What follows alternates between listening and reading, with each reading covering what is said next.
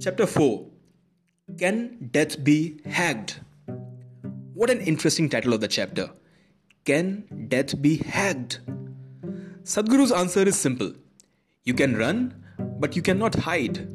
You can postpone your death through sadhana or through various yogic methods, but you cannot avoid it.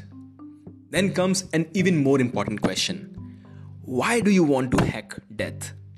That is more relevant, right? Sadhguru says, a miserable man is not ready to die because he has been a miser about living. He never lived, so he thinks that if he gets one more year, he will live better. Most people are like this, and that is why they want to hack death. When you become really happy, when your joyousness transcends all limitations, you are ready to die. As was a dialogue in a famous Hindi movie, life should be huge, not long. If you make your life huge enough, you would never want to hack or avoid death.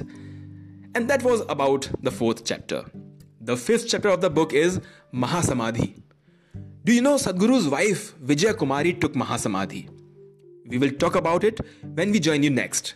Till then, live your life huge, make it large. Cheers.